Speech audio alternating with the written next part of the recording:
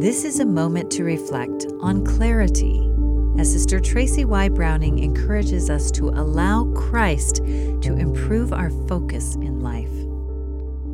I've had poor eyesight for as long as I can remember, and I've always needed the aid of prescription lenses to correct my vision. When I open my eyes every morning, the world appears very disorienting. Everything is out of focus, grainy, and distorted.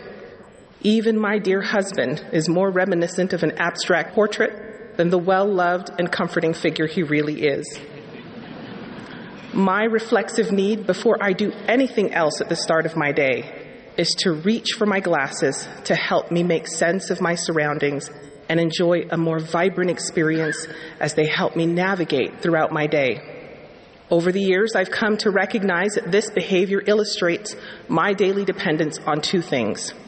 First, a tool that helps me to clarify, focus, and ground the world around me.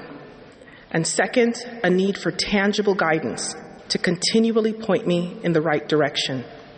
This simple routine practice mirrors to me a significant observation about our relationship with our Savior, Jesus Christ.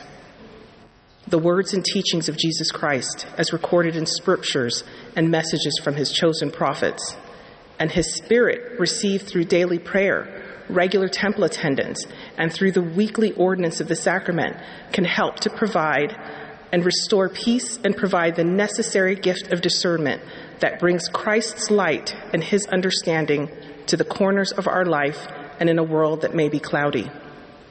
The Savior can also be our compass and our pilot as we steer through both the calm and the turbulent waters of life.